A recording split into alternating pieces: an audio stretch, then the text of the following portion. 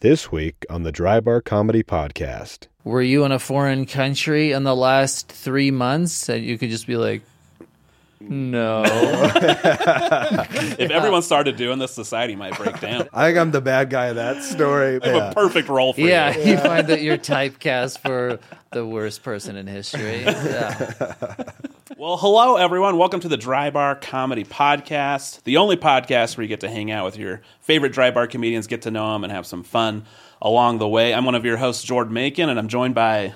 Taylor Nielsen, the other co-host. The other co-host. That's how I'm known. Typically how the word co at the beginning. Should I just cut out my name and call myself the other co-host? Yeah. Yeah. I think we know who the main host is. No. But today we have a very special guest, one of the dry bar favorites, I would say. And to introduce them, we're going to watch a clip from the special, and then we'll bring them into the show. So how about we roll the tape? Let's do it. The most selfish thing that a human being can do is leave an empty shopping cart in a parking space. Yeah, if you've done that, shame on you. You're telling me you can meander 2.5 miles inside Costco, and the moment you get to your vehicle, you're like, not another step.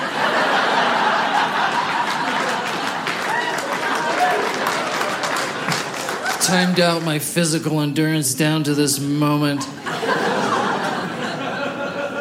Can't push it 20 feet. Help everyone else out. That's why I don't even care. You guys can try this too. Every time I'm inside a grocery store, I take someone else's cart. Do it, full of food, take it. It is so much faster. And you get to try new things. Do it. It's not wrong. Tell me how that's wrong. It's not stealing.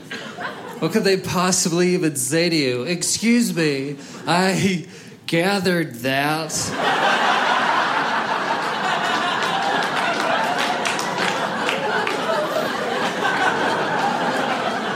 Just say thanks and they can regather. You know the route. And that's how I found out that I like hummus. You know what else is not stealing? Putting an extra bike lock on a stranger's bike.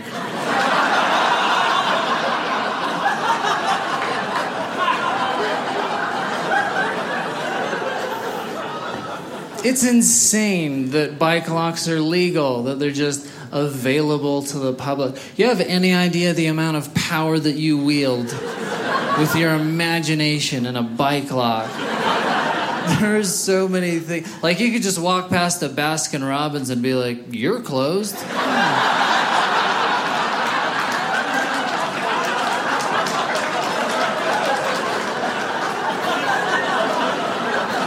we go. All right. It's always fun to watch your own clips with people, isn't it? Never. Especially when like 5 years have gone by and I now look like a before and after picture. Well, that brings us to our first guest. I'm going to do a nice little intro for you. Hopefully, it's nice. Okay, guys. Well, you saw him on that clip. Let's give it up for the hilarious dry bar comedian who brought hundreds of millions of views to Dry Bar through his clip about bike locks and his special Composed. He's been on Conan, Jimmy Kimmel. Please welcome Kellen Erskine. Thanks for being here, Kellen. Hey, guys. Where's the studio applause? I don't know. I thought it was queued up. The studio's so small. How we get? Oh, we got I don't know if you can see the producers clapping for you. Oh, thanks. Right now. Oh, nice. It's It feels soundproofed over there, so we can't hear it. But We got a thumbs up, too. Thanks for being here. Out of the clip, I just have to... Kellen and I were doing shows together. You weren't there, but Kellen and I were doing shows together in Tampa once. But you're telling me the cart one especially, there were a bunch of mothers that were angry at you for saying that you shouldn't leave carts in stalls. It's back when I used to read comments. There would be a pretty consistent... The two negative ones would be... the biggest one was angry parents who... saw the clip and had to type in something like, I can't return the cart. I put my kids in the car. I don't want to abandon them.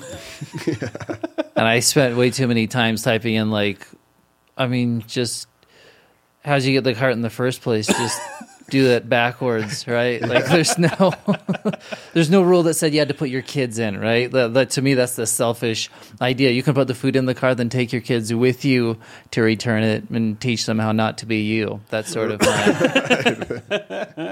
take on that. But yeah, it is wild how much. And then there were other people who were like, well, if I start putting the cart back, then the kid whose job it is will lose his job. And it's like, really? That's why you do that? Do you also mysteriously, murder people to keep detectives employed? Yes.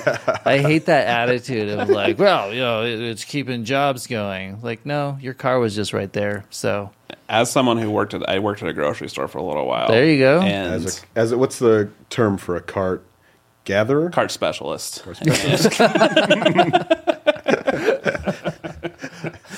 Yeah, Cart artist. I really lobbied for that way of phrasing it.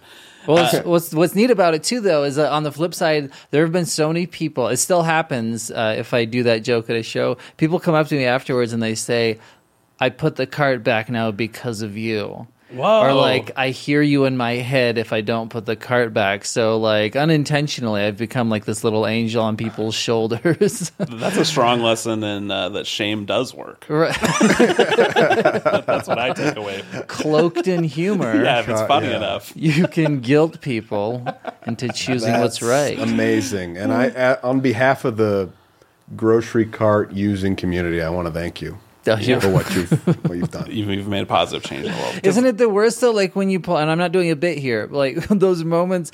I think the thing that sparked it for me was actually pulling into when you're looking for a space and it's Christmas Eve and you finally see a gap and you pull in and it's a shopping cart and you're like, I can't stop my car. Move this cart into and then pull it. You know what I mean? Yeah. Like it's that moment of. That's really hostile when people are like, I'm just going to do 2 little wheels up on it. Still taking up the space like it's a motorcycle. Yeah. And now it's even harder for the person gathering it to take it off the half sidewalk in the gravel. Man. That's really funny. There's that too. And then there's like when there's just some kind of ooze in the shopping cart. You ever run into that? Like in the basket area, there's just some kind of unidentified liquid in there. I noticed that during COVID, when I was waiting in line to get in a Costco for 2 hours, that's what they were actually doing for the first time ever. It was like power washing, and then there was a second spray, like a sanitary spray. And I was like, yeah, why has this not been happening? Right. Where was this? And now why are we not doing that anymore? Isn't that crazy how COVID's over and people are like, finally, don't have to wash my hands ever again. Glad that's done. Yeah. I remember watching people make food with the mask on. I'm like, yeah, that makes total sense. But now it's just like, no, let's just breathe over everything again. Yeah, I mean, but how are you supposed to say yes, chef, and communicate? In the kitchen, at the subway, in a high pressure kitchen, if you got a mask on. Can't hear the mask. Well, that I love those. I love those bits because they're hilarious. But also give me practical ideas of how I can prank people and cause chaos in my community. The bike lock one especially. Has that been put into application by you? Have you? No, never actually done it. Okay. Yeah, and to me it was more, and I apologize to society. Because I have seen clips since then, or like people will play the clip, and then somebody actually locked up a church one time, and I was like, "That's not what I was going for." Mine was more going, like very. The subtext was barely going after corporate America, and people are like, "Yeah, same thing, churches." Like, well, no. Baskin Robbins. Well, the idea came from it's not so much like I'm not that mischievous. Externally, but it was more just like I was in a Home Depot and the seed of the idea came when I was walking around going, we have gun laws, but like this whole store is full of weapons. Am I the first to think this? Right? That there's like axes just on shelves that you could take off. This is a nice sharp one. And like walk up to the self-checkout with an axe, you know? And so it started out the first couple of times I told it was, did you know that you could take a padlock and a chain and just lock up any business. And nobody laughed, but it was more that, oh, that's true, which is not exactly the reaction that you want. But at least I was like, I know that I'm like, it's landing. The idea itself is resonating. So if I could just make it funny, and so it's just some tweaks of making it a more concrete image, less abstract, like being specific about the business. Baskin Robbins to me is just a fun word, and then bike lock, is so much more succinct than padlock and a chain. You know what I mean? Yeah. And the funny thing to me is that I hardly do any act outs, and not that I'm just not like a physical comedic person in real life, so it would look very contrived if I tried it. And what's crazy is that like I write and I rewrite and I rewrite. I love the editing process and like writing out jokes. And the fact that joke, it got double the laughs once I incorporated the little "you're closed" swoosh with my hand. Yeah. For some reason, like that made it hit that much harder, and I was like angry that worked. I have to move. I do this joke. What am I, Jim Carrey? I'm going to break a sweat now in a show. Yeah, exactly. I think it shows how swiftly it can be done. That's what the hand movement does to me. But to answer your point, on another level, these are never pranks that I worked out, but what I like to do with a lot of my bits is I love observational comedy. I love to find things that nobody has talked about yet. But then adding on to it, not just like, hey, have you ever noticed this thing, which is very, Brian Regan in a sense and Jerry Seinfeld, which they're both great. But I also like to add sort of like, have you ever noticed this? But did you know you could also do this with it? And that's sort of how that started, with a bike lock joke. So it's more just me fantasizing about doing crazy stuff, but really I'm just writing it all down. Hoping no one sees. You're the idea man. Yeah. And then you leave it to the miscreants of society. Well, I mean, that makes me sound like Charles Manson. I do like that you have this bit that's caused so much good with the carts, and then also it's like the yin and yang of your comedy, Kellen. It's these two sides. You can't be all good or all bad. There has to be some chaos there. Yeah. That one, the grocery cart one, there were so many people that came up to me that I got to the point where I was like, I should always include a joke in my set that promotes good. And I tried for a long time to work out a bit about donating blood. But I think just blood is such sort of a visceral kind of graphic, and a lot of my audience did not come to hear about that. And then you got the act outs of that don't work so well.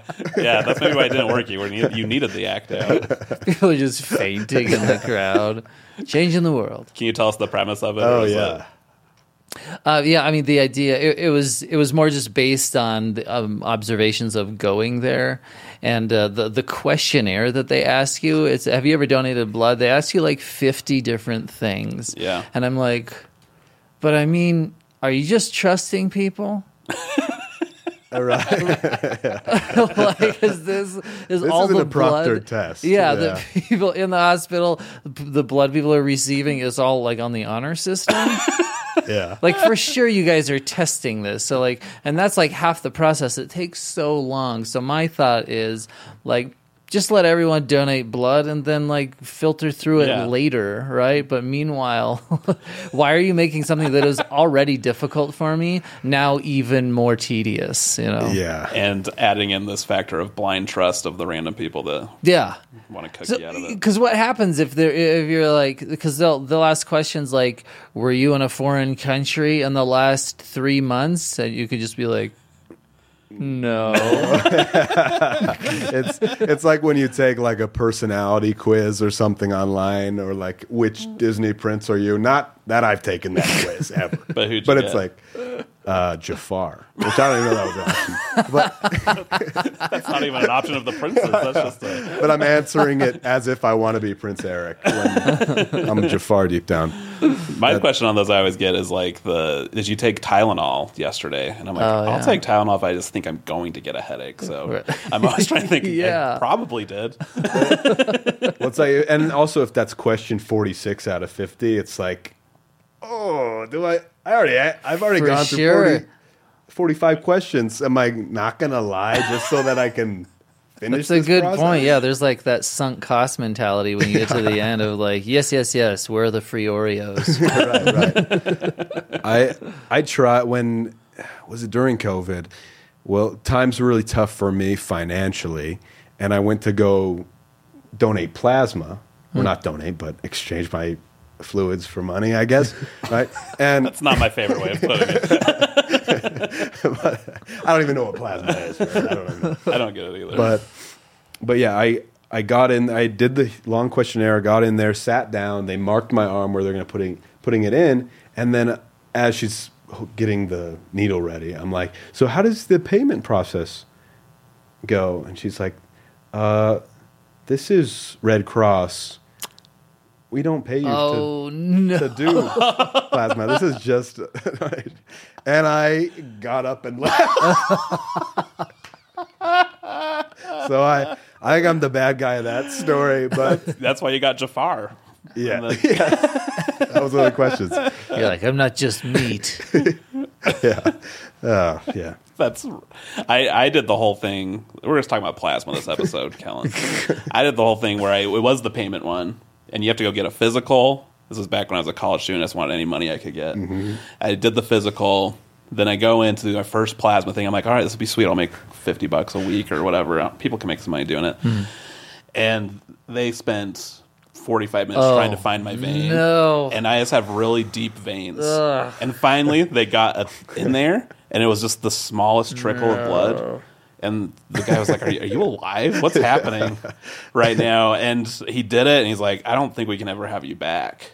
And but he's like, but you can still get paid for this one. I'm like, where was thank this? you. I think it was in Pro. It was right around Dry Bar. Okay, Provo so it was, but it wasn't a. So they Red gave you Cross $50 just for the effort. Because they didn't give even a thanks full for vial. trying, Yeah, like, they give you like a whole credit card that's like they throw the money onto. So I used it, bought lunch twice, and then all right, well that was a day. That's amazing.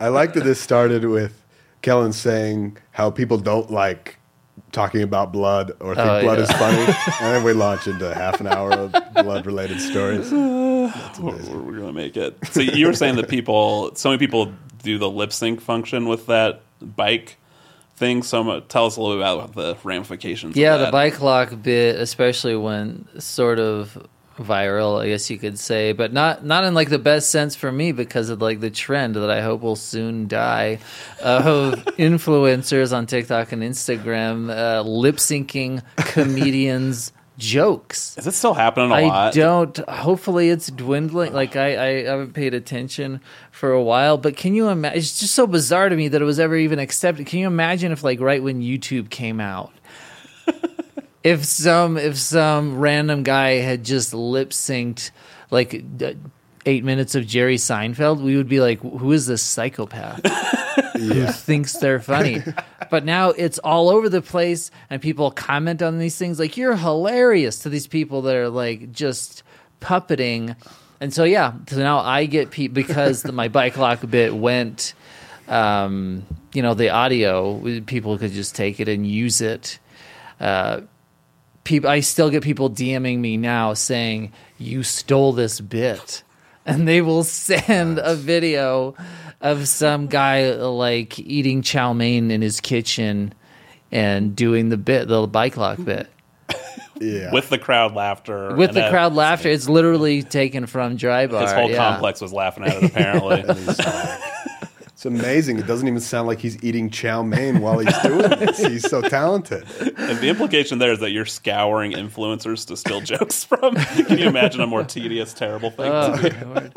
And then they don't even credit me in any of them. Like, you could at least do that, and they won't even do that. Yeah. They'll just put something in the caption as if they wrote it. Like, have you ever noticed this about bike locks? I'm like, yes, I have. In fact, I helped you notice it. That's amazing. Jeez. Wow. That's wild. Yeah, I feel like one of the issues I have with it, too, is that, and me more so than you, that comedians, we have to overcome our looks sometimes to be funny. And now these really hot people taking our funny words. They already get being hot. We got the jawlines and chins of the world. Not the Yes. chow mein guy, probably, but unless he was like a bodybuilder chow mein guy. Chow mein I'm guy. a chow mein. Honestly, chow mein guy sounds pretty awesome. He seems like a funny guy. No offense, Kellen, but he sounds pretty awesome. So you do all these bits, but you say you're not a necessarily mischievous person. No, not at all. So that wasn't kind of, you weren't an impish lad back in your younger days. No. causing trouble. I just like clever jokes, clever stories, and like being able to tell a joke or share an idea where someone is like, "I never thought of that before." To me, it's like an extra little reward that you can get, from a joke. Yeah. Yeah, because your first dry bar special, watching it, it's like he's spreading a lot of chaos, and I love it. Even just pushing the milk back, or Oh, you sure, have like 4 yeah. different bits where I'm like, if everyone started doing this, society might break down. That's another example of that. I'd be like, yeah, have you ever noticed milk on that shelf? And that you could push it off and it would disappear. Yeah, that's never done it. I would feel horrible. Yeah, I'm exactly. very Right. empathetic, and so it doesn't make sense that I'm sharing these. Maybe grocery stores should hire you. Just worst case scenario planning. Like when they free some, like a jewel thief from prison, Right. so that they can help strengthen security systems. So be a Here's what I safe would cracker do. for the safe cracker company Yeah, for the yeah. safe company. Yeah. Here's what I would do. You're behind all the Yeah. dairy products. You need pillows down here for when the milk comes. Yeah, you walk into the grocery store and you're like, When the milk "He's becomes working. flying back." He's working. Look at him. You need little handcuffs for people in their carts so they can handcuff it to themselves so nobody else is stealing it. Whatever you can do it's going to happen a lot. That's funny. That's great. Another place I've seen you, and this kind of relates to what we're talking about, is the Chosen ads where you play the devil. Oh yeah, I did. Yeah. Do you think that mischievous persona that you have on stage with this stuff led you into that role? Sure. I mean, yeah. And we can show a brief little clip of that. just so Sure. people know I what we're mean, talking about. I don't know if it was Dallas Jenkins' idea, creator of The Chosen, but he sort of discovered me on Dry Bar, and I was in contact with him for a bit, and yeah, he definitely mentioned that to me that I fit, which I don't know if that's a compliment. I have a perfect role for Yeah, you. you find that you're typecast for the worst person in history. Yeah. But I had some fun doing those ad campaigns for a little bit there. I also did Punch Up on the Chosen. That was when I first met Dallas. He knew me from my really? stand-up, and he asked me. It was before the Chosen was anything. Before they had even cast it. It was just 4 scripts of 4 episodes, and he said, "Could you take a look at this Jesus TV show and add some jokes?" And I was like, "Yeah, Oh, dream job. sounds easy." That's hilarious. Was that fun or was it stressful? No, trying it to was find actually the line? a fun challenge, and they didn't use a lot of my stuff, and he didn't hire me back. But but he was nice about it afterwards because he said that, and maybe this was just a really nice way of saying no. He said that to them, a few of my jokes opened a door as to what they could do with the show, because there is levity in that show that you don't see in any other sort of Jesus Sunday school, Right. Bible videos that you grew up with. And have you guys watched the show, The Chosen? I've seen some of it, yeah. So in the first episode, the crazy thing is, as the devil, during that devil ad campaign, Dallas wanted me to roast the entire first episode, like Mystery Science Theater 3000. And he's like, really push it. And I was like, I don't think you know what push it means for me. So I'll hold back a little bit. So we do it. I think I did it. I may have done a live stream of it as a devil. I roast the whole thing. And at one point, I make fun of, I think it's Simon he's in a fist fight, and he says to the guy he's fighting, he says something like, "They call me wine hands because I'm going to destroy your liver." And as the devil, doing this ad campaign, I was like, "What kind of a modern day joke did they slip it?" Like they knew what alcohol did or what a liver was. All right. And then someone reminded me afterwards, I wrote that joke. Oh, that's hilarious. So you were roasting My yourself. own joke. Whoa. There weren't any peer-reviewed studies on livers back then. That's a weird out-of-body experience to have. Oh, yeah. You never heckled yourself before. That's amazing. I hear in the new season that I think Luke lip syncs your bike lock joke. Oh, man. Gets a big laugh. That's funny. That's great. You look I liked all the makeup they did on you, the horns and stuff. You looked the part. Yeah, that was a good together. time. It was also kind of sad because it was an amazing, handsome, realistic wig that I got to put on, and I was like, oh, this is what I could look like. If you were evil, yeah, that could be your future. Sell your soul. That's where you are. Well, that's great. So I want to hear a little bit about your background in comedy, where you started, and how you found your way on stage for the first time. That's none of your business. Yeah, and that's actually, we can move on. The podcast just ends. Yeah, where I started in comedy. Yeah, how to get going? Because you are a meticulous joke writer. Sure. Yeah, and like you said, you really like sitting down and looking at the jokes and finding just the small things you can turn to make it funnier. So yeah, tell us about what inspired you to start comedy. Who some of your guys were that you watched? Sure. Yeah. The first person who stuck out to me. So I grew up with like Bill Cosby cassette tapes and like Steve Martin. You know, the classic things that we grew up with before we knew that anyone was a villain. Right. But it was like Cosby and I forget the other one. May have been. You can edit out this dead air. It actually may have just been Cosby. And I actually never thought that he was that funny. I'm not just saying that to sound cool. Oh, you knew before. Yeah. You said something was off about him. That's great.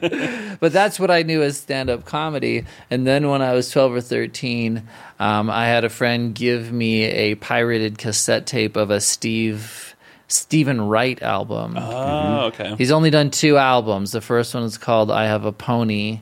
And then he released the second one 20 years later called I Still Have a Pony. That's incredible. Oh, that's great. That's great. So he's this great one-liner comic, and it just blew my mind. Like, I had no idea that comedy could be this thing. And so that's what got me really excited about it. That's what sparked it for me. Like, I knew at that point that I wanted to try it at some point. I wish that I had the story that so many people have of, like, I heard a Steve Martin record when I was 3, and that's when I knew. I was going to be, that's the story of Robin Williams or whatever, Yeah. I always had, I don't know, I've always been maybe insecure.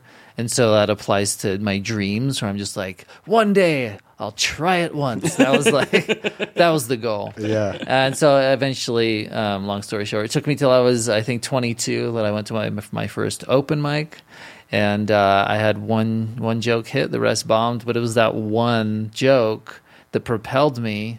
And I've heard similar stories from a lot of other comics. And I do wonder for people who bomb the first time and never do it again, like if that had happened to me, if I didn't happen to get lucky with one joke. Because your first set ever, that is luck. Yeah. If it's an actual open mic with no one that you know, and something actually hits out of the first 5 minutes you've ever written, that's just dumb luck. So luckily, I think that's what propelled me through the next like 30 or so mics because, you just bomb and bomb when you start.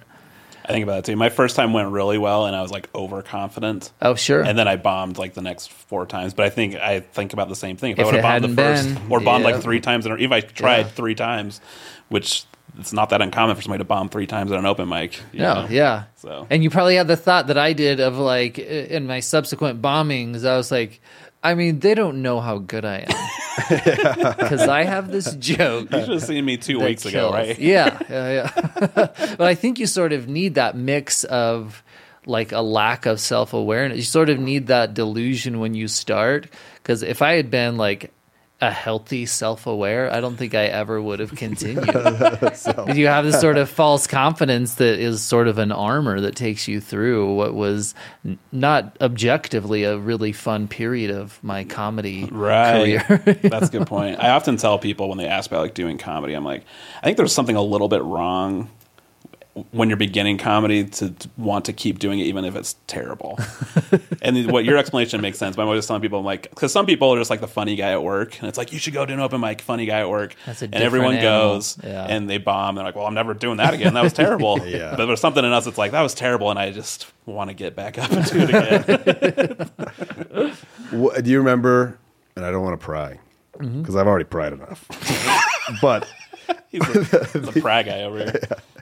your first joke that did well. Yeah, the first joke that did well was, I said, so dumb. But I think it's just the visual, if anything. I said, I got kicked out of a Halloween party for showing up naked wearing just a red T-shirt. Guess no one had heard of Winnie the Pooh. That's See, you solid. see the joke coming, it's not a great, but it was good enough. The people picturing me half naked. That's- What was the act out for that one? What about you, Jordan? What was your what was first? yours? My first I mean, joke. well, you had a full set that that killed. hit. Oh, yeah. Yeah, the whole thing was pretty top notch. I've honestly never topped it from the beginning. You've been chasing that high. No, I had a whole joke about. There's still a line I use in one of my jokes that I did my very Whoa. first time, and I've made it better. But I did a joke. It's so silly recapping it about that the Earth is getting closer and closer to the sun, and that redheads need to be more. Like, I heard people saying it, the Earth's getting closer, and so I did some research to find out it's not actually getting it's always kind of moving back and forth. And in the article it said nobody needs to stress, everyone will be fine. But then I noticed there was an asterisk next to everyone, and I went down to the bottom of the page, and I said, everyone will be fine, except redheads. They will disintegrate into a pile of cinnamon sugar. That's so the only thing I use. I will sometimes say, I can't be outside too long, or else I'll disintegrate into a pile of cinnamon sugar. That's the reason. great. People equate redheads with cinnamon sugar. It's pretty abstract. After seeing your two responses, I'm going to burn No, I love that connection. sure. Cinnamon It sugar. was just in the shadow of the Winnie Pooh joke. It fell flat. It was such a long, looking back, I'm like, that's such a long explanation to get to this one joke, but that's, Oh, yeah. that's what you learn. Something that's really helped me. I've never been like a huge fan. I'm a fan of Jerry Seinfeld in the sense of like his work ethic and his joke structure. I find when I listen to him or watch him, I never like laugh out loud. I just sort of appreciate what's happening. Yeah. So I wouldn't be good in his audience. He is sort of a comedy guru. He knows what he's doing. But something that really tightened my joke writing was reading his book. He has a book called "Is This Anything?" I've heard that's really good. I have that, yeah. I have that book. And so it was just seeing this concrete image of every joke is like one line or two. That's how much space it takes up before the punchline, and then the next one is 2 lines, and the next one, and just seeing They look like even a full poems. bit. Even a full bit is essentially made up of one-liners, and I was like, how have I not approached it this way? Like, it really does help. Even I would say, even if you work out all of your material on stage, it helps so much to write it all out and see, oh yeah, this could be this. It sort of holds you to this, or to me, like this new standard of like, this is how Right. concise I could be. Yeah, because for sure, I have a joke. It was one of my favorite jokes, but it takes 40 seconds to get to the punchline. Yeah. It was I had this joke about how the map of the United States, I could probably tell it in 5 seconds. The idea is the map of the United States looks like someone was given a job to divide this space up into 50 sections, and they were way too confident about the space up front. Like, that was the idea. But I made it, for some reason, into this long story of like, so this guy, he gets this assignment. His boss says, there's this, I want you to fill in the outline of the country.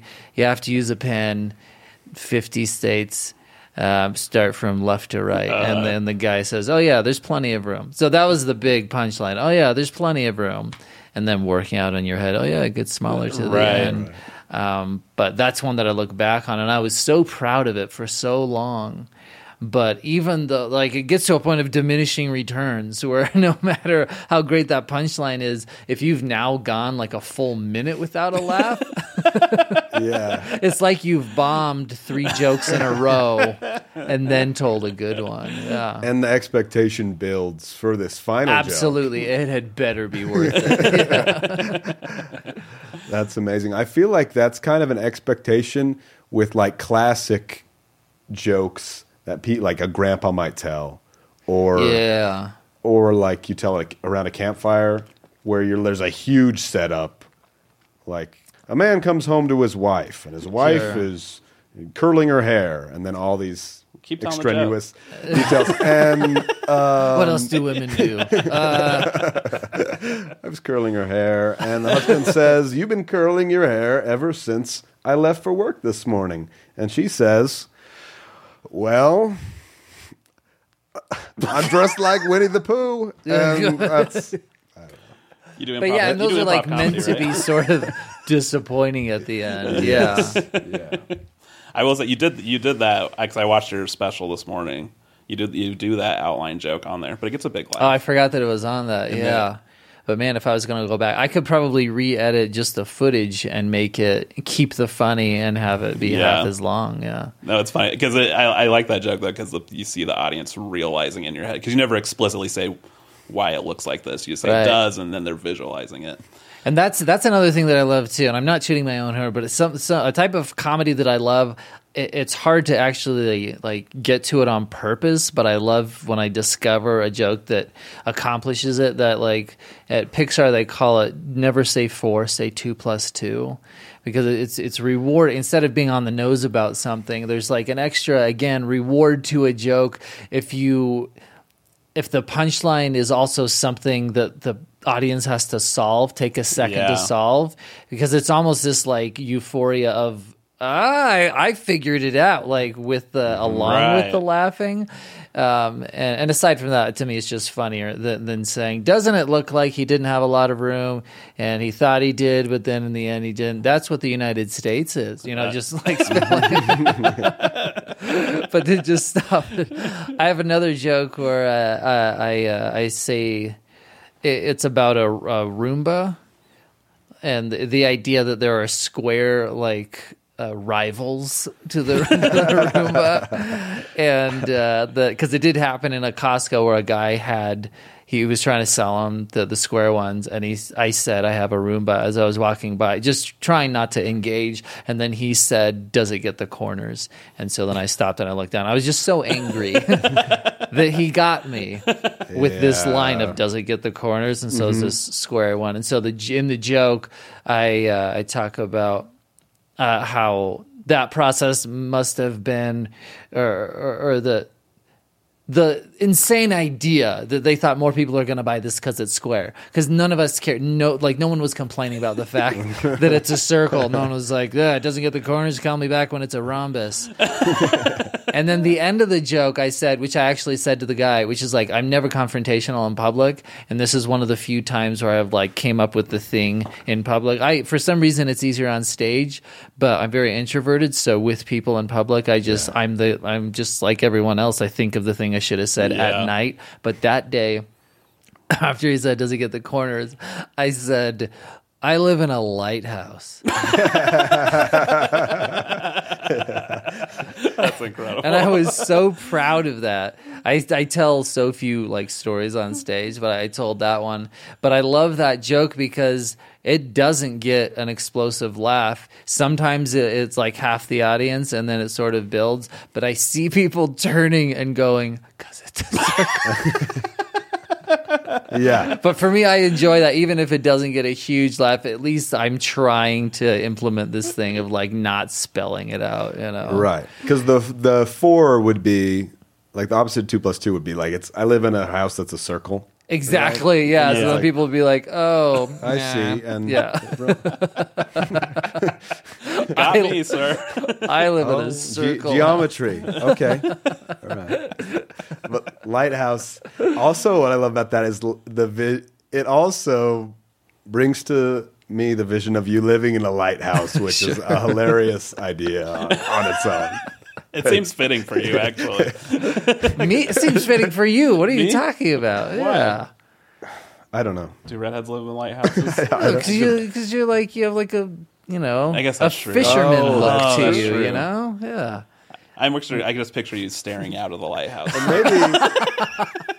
Maybe a house with Keeping an eye on it. Lighthouses are perfect for observational comedy. And Jordan, for you, I'm picturing a pretty dark house that you live in. Yeah. You're not exposed to a lot of light, No. I imagine. Underground. I'm the guy. You're my boss. I'm the guy that has to go and light the thing. All right. I'll be down you're the here. sailor coming in from the sea, and he's... Yeah. Should we remake the movie The Lighthouse, but I play... All right. I forget the... Well, I'll be Willem Dafoe, and you'll be... Mermaid. I don't know if you ever saw that insane movie. Yeah, it's crazy. It's crazy. That's funny. Do you have... Because you're talking about, like, how many laughs... How much space you can get before a laugh? Do you actively look like I need a laugh every 20 seconds or something? Or what's kind of your goal when you're writing it? I've never been that deliberate. I've heard about comics that are, and Yeah. to me, I think I've never wanted to be super formulaic about it. But it's more just the idea that I read in a writing book. It may have been On Writing by Stephen King. That he, when you hear the word concise, like we first think short.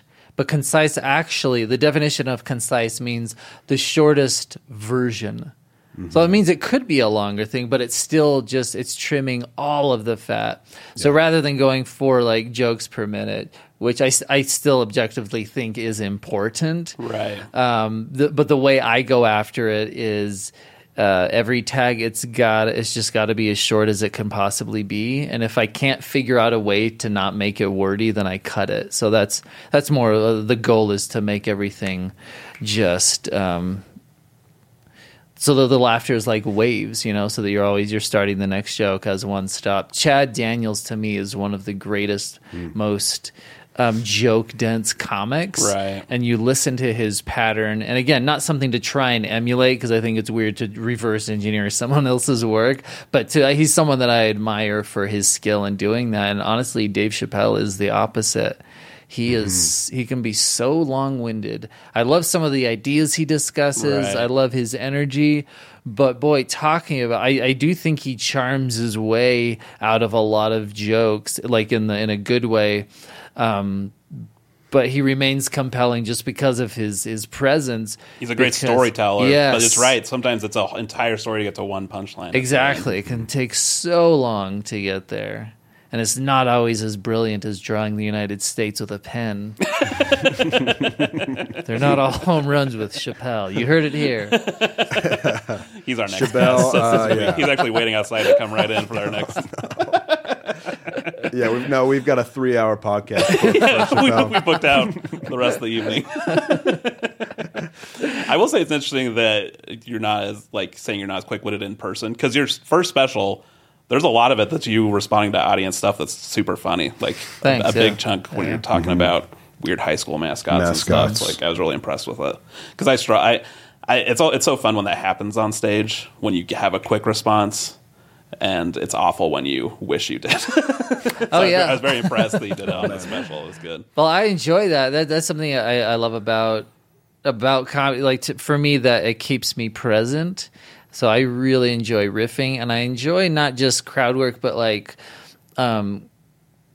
asking questions that will supply unique answers, because I also think the audiences aren't dumb, and I have a hard time with crowd work that you see that is so obviously contrived, because the comedian knows they're going to get an answer back. And so that's why with the high school mascots thing I used to do, I would ask that, because ultimately you do get bears and wildcats and all of those things. And I think that if I had a joke out of the gate for bears and eagles and panthers, and most of the crowd would be like, well, yeah, I'm sure you always hear these, you know what I mean? Right. And so that's what I enjoy about it, is I had no idea. I wouldn't have been able to predict that I would hear stuff like beat diggers, and the audience as well would not know. But even then, you still get people in the comments who will not leave it alone. People in the again, I don't read them anymore because I have been so hurt. But in the comments for that one, because that clip did pretty well as well. People in the comments, some people would say stuff like, comedians plant people in the audience all the time. Like, they do? Like, I've been doing this for almost 20 years. I haven't met a single comic who has ever done that, you know? That's and amazing. the fact that, so I planted like 14 of them in this. All right, so, you know the cue. The most expensive traveling act. Like, what? That's my entourage. These poor guys. I got Doesn't They do matter. my social I got a media. Wildcats guy. I got a Beat Diggers guy. I will say, because you say you don't like act outs either. Your act out for this, because somebody said syrup makers in the, and you did a fantastic syrup making guy standing there. That was a lucky mime that I did not know if it would work or not. It's Never really good. done that Killed me. before. That Hammering a tree, hooking up a bucket. Yeah, Just Right, standing right. there. No, that like premise or question about high school mascots is funny on its own. Sure. Rather than asking people like what your occupation is or something, everybody knows weird high school mascots. So I think it's a great, Yeah, that's funny. great yeah. lead-in. It was a great ride. I did that for 3 or 4 years, and I got one of the greatest ones. Honestly, I didn't like it when I got like a really funny one, because then I couldn't really do anything with it. I like the ones that were sort of mundane, like the what was another one, like the russets, Russet, yeah. which was Right. like, I didn't know, someone yelled out, "It's a potato," and I like dealing with that. Yeah. But the best one that I didn't even need a joke for was, this woman came from the high school. Their mascot, it was plural. It was the Supermen. And she was on the softball team, and the softball team was the Lady Superman. Is there only another way we could make this more concise? How can you imagine that? Just a room of like 11 male, school advisors. How do we do this? The hyphen. That's Yes. so funny. Lady Superman. That's incredible. Jeez, where is that? Do you know where that school is? I don't. Yeah, I'd have to look it up. I'm sure they've changed it at this point. Yeah, right. Because there are other people, like I got every once in a while the blue midgets or the green midgets, and for sure those have been changed. Can't have at this those point. anymore. Yeah. That's wild. I mean, the Superman thing is copyright infringement on top of everything. So it's like, I wonder if that's allowed. why it was plural. Like, we can do it if it's an E instead of an A. Oh, Yeah, That's yeah. interesting. That's funny. Going back to your Dry Bar, because you recorded like the first season of Dry Bar, right? Is that when you did? Yeah, this I was stuff? like the 5th or 6th person to do it. Wow, that's wild. Did you have a sense, like, how was your experience doing it? Where did you know how big this was going to be, or was it all just? I was the only one who knew. That's what I thought. I was I can see that glint in your eye. confident on stage, that yeah. one day. No, yeah, I know. I have the same story of a lot of other people. Of like, it seemed like a great offer to get paid to shoot the best quality video that I would ever have access to up till that point. And so yeah, it seemed like a win-win because also, I mean, here's the truth, Jeffrey Harmon. I loved the offer, but it also seemed like a win-win to me because if this whole idea tanked and the website died 2 months in, at least I still got a tape out of it. That's honestly how I felt about it. But then luckily, it blew up in a way that I never would have predicted. Helped out. Did you do late night stuff before Dry Bar, or was that after Dry Bar, or was that connected at all? It was actually in parallel with it. Really? It was a good year, but I want to say I might have even submitted the raw Dry Bar footage before they had even put a special out. I think it was that footage that I sent to all the late nights, and Conan picked it up. Yeah, That's cool. So that was. How was that experience doing? Conan's like my favorite guy. It was amazing. It was everything that you think it's going to be. Yeah, I had a wonderful time, and not a great time on a couple of other late night shows, but that one was. Did you call anybody it, out? It was great. To the camera? Kimmel, but Conan. No, Jimmy Kimmel is actually wonderful, but the show is set up in a terrible way. Just not really friendly to comics, and the way the sound is mixed, and it sounds like an excuse. I can only explain it to other comics where it wasn't. It's not an excuse because I'll talk about 100 other times that I bombed, but I didn't bomb on the show. I didn't bomb at the taping on Kimmel. The way that they mix the sound is the audience is so much quieter. I noticed it on the Tonight Show too. They still do it, and it's more of like the sound guy just has never done comedy. I think that's what it is, and well, we got to really hear the comedian.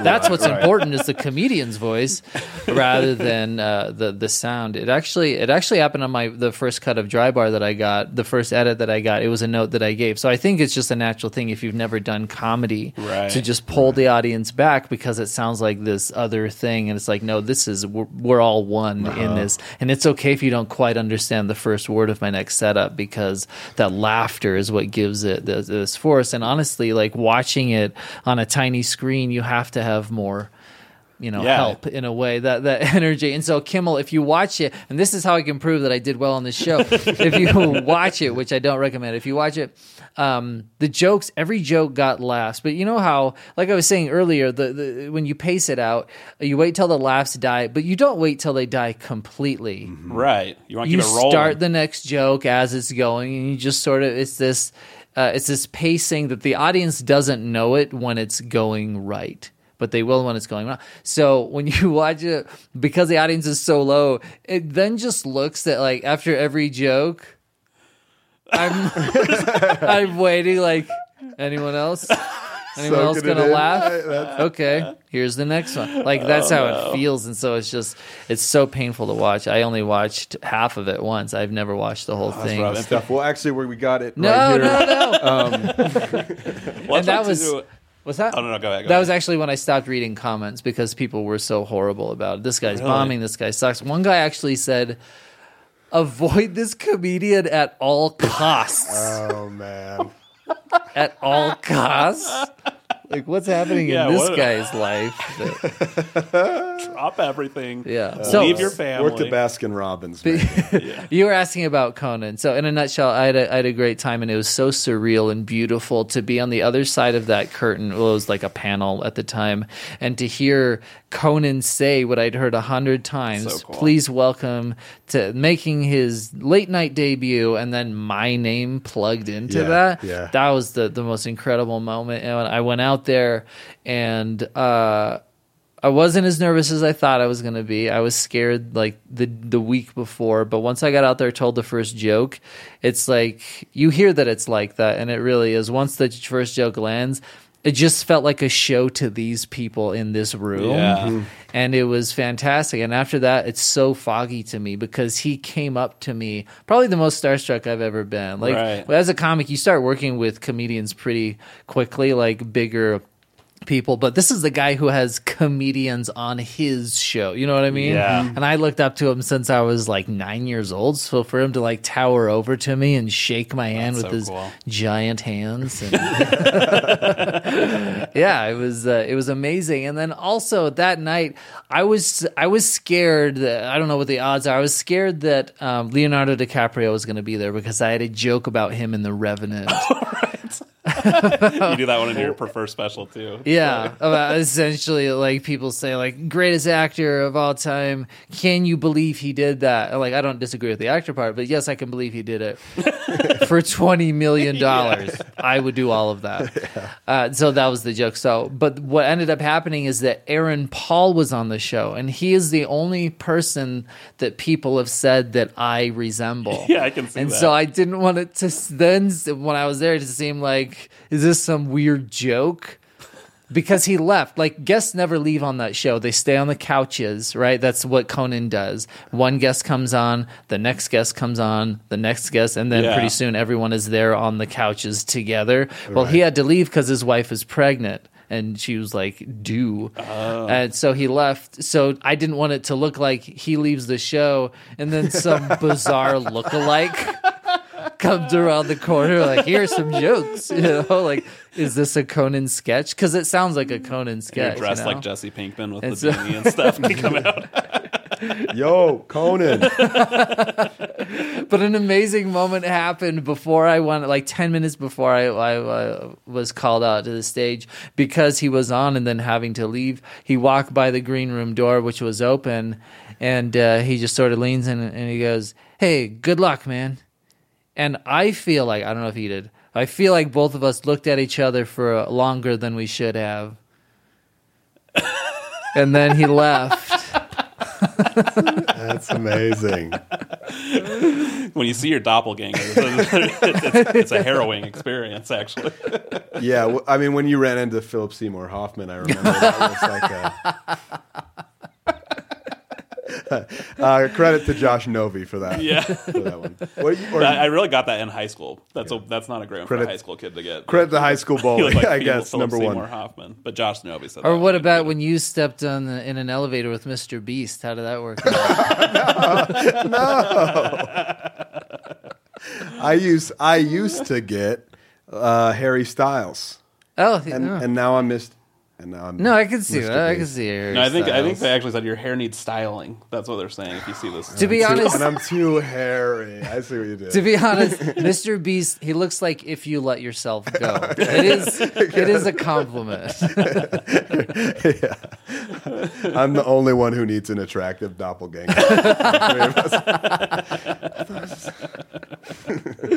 Well, we're super excited to both have you on the podcast and have you recording another special tonight. I am, yeah. Can I plug my podcast? I have a podcast. Oh, yeah, for I was sure, gonna ask for if sure. anything you And wanna if plug. if you guys could plug it at the beginning, that actually helps a lot too. If you Okay. want to do that in the edit. Yeah. It's called The Book Pile. It's a comedy podcast. I always have to say that.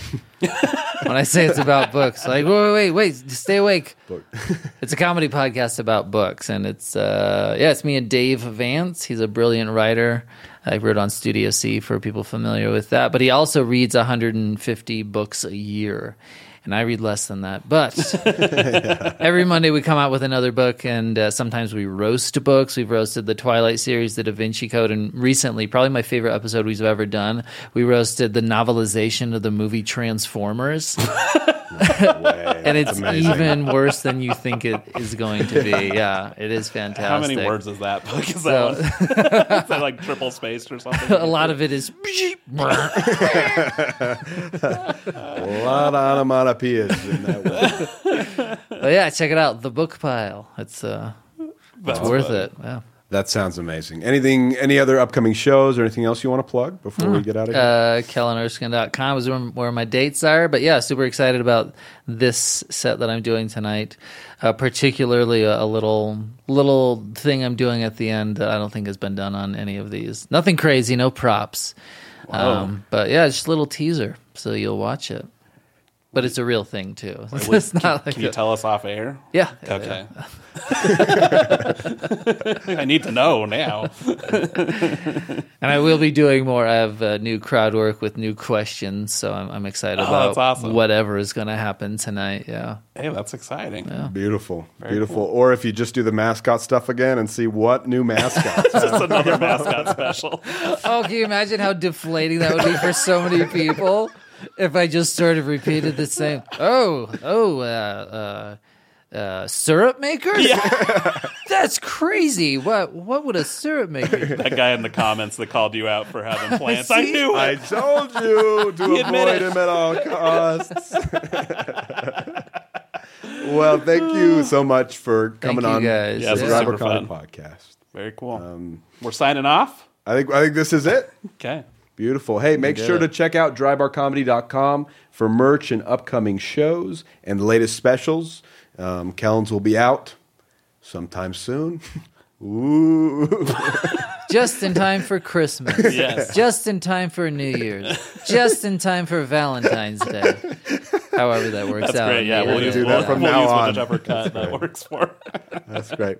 Well, thank you guys so much for tuning in. We will see you next time.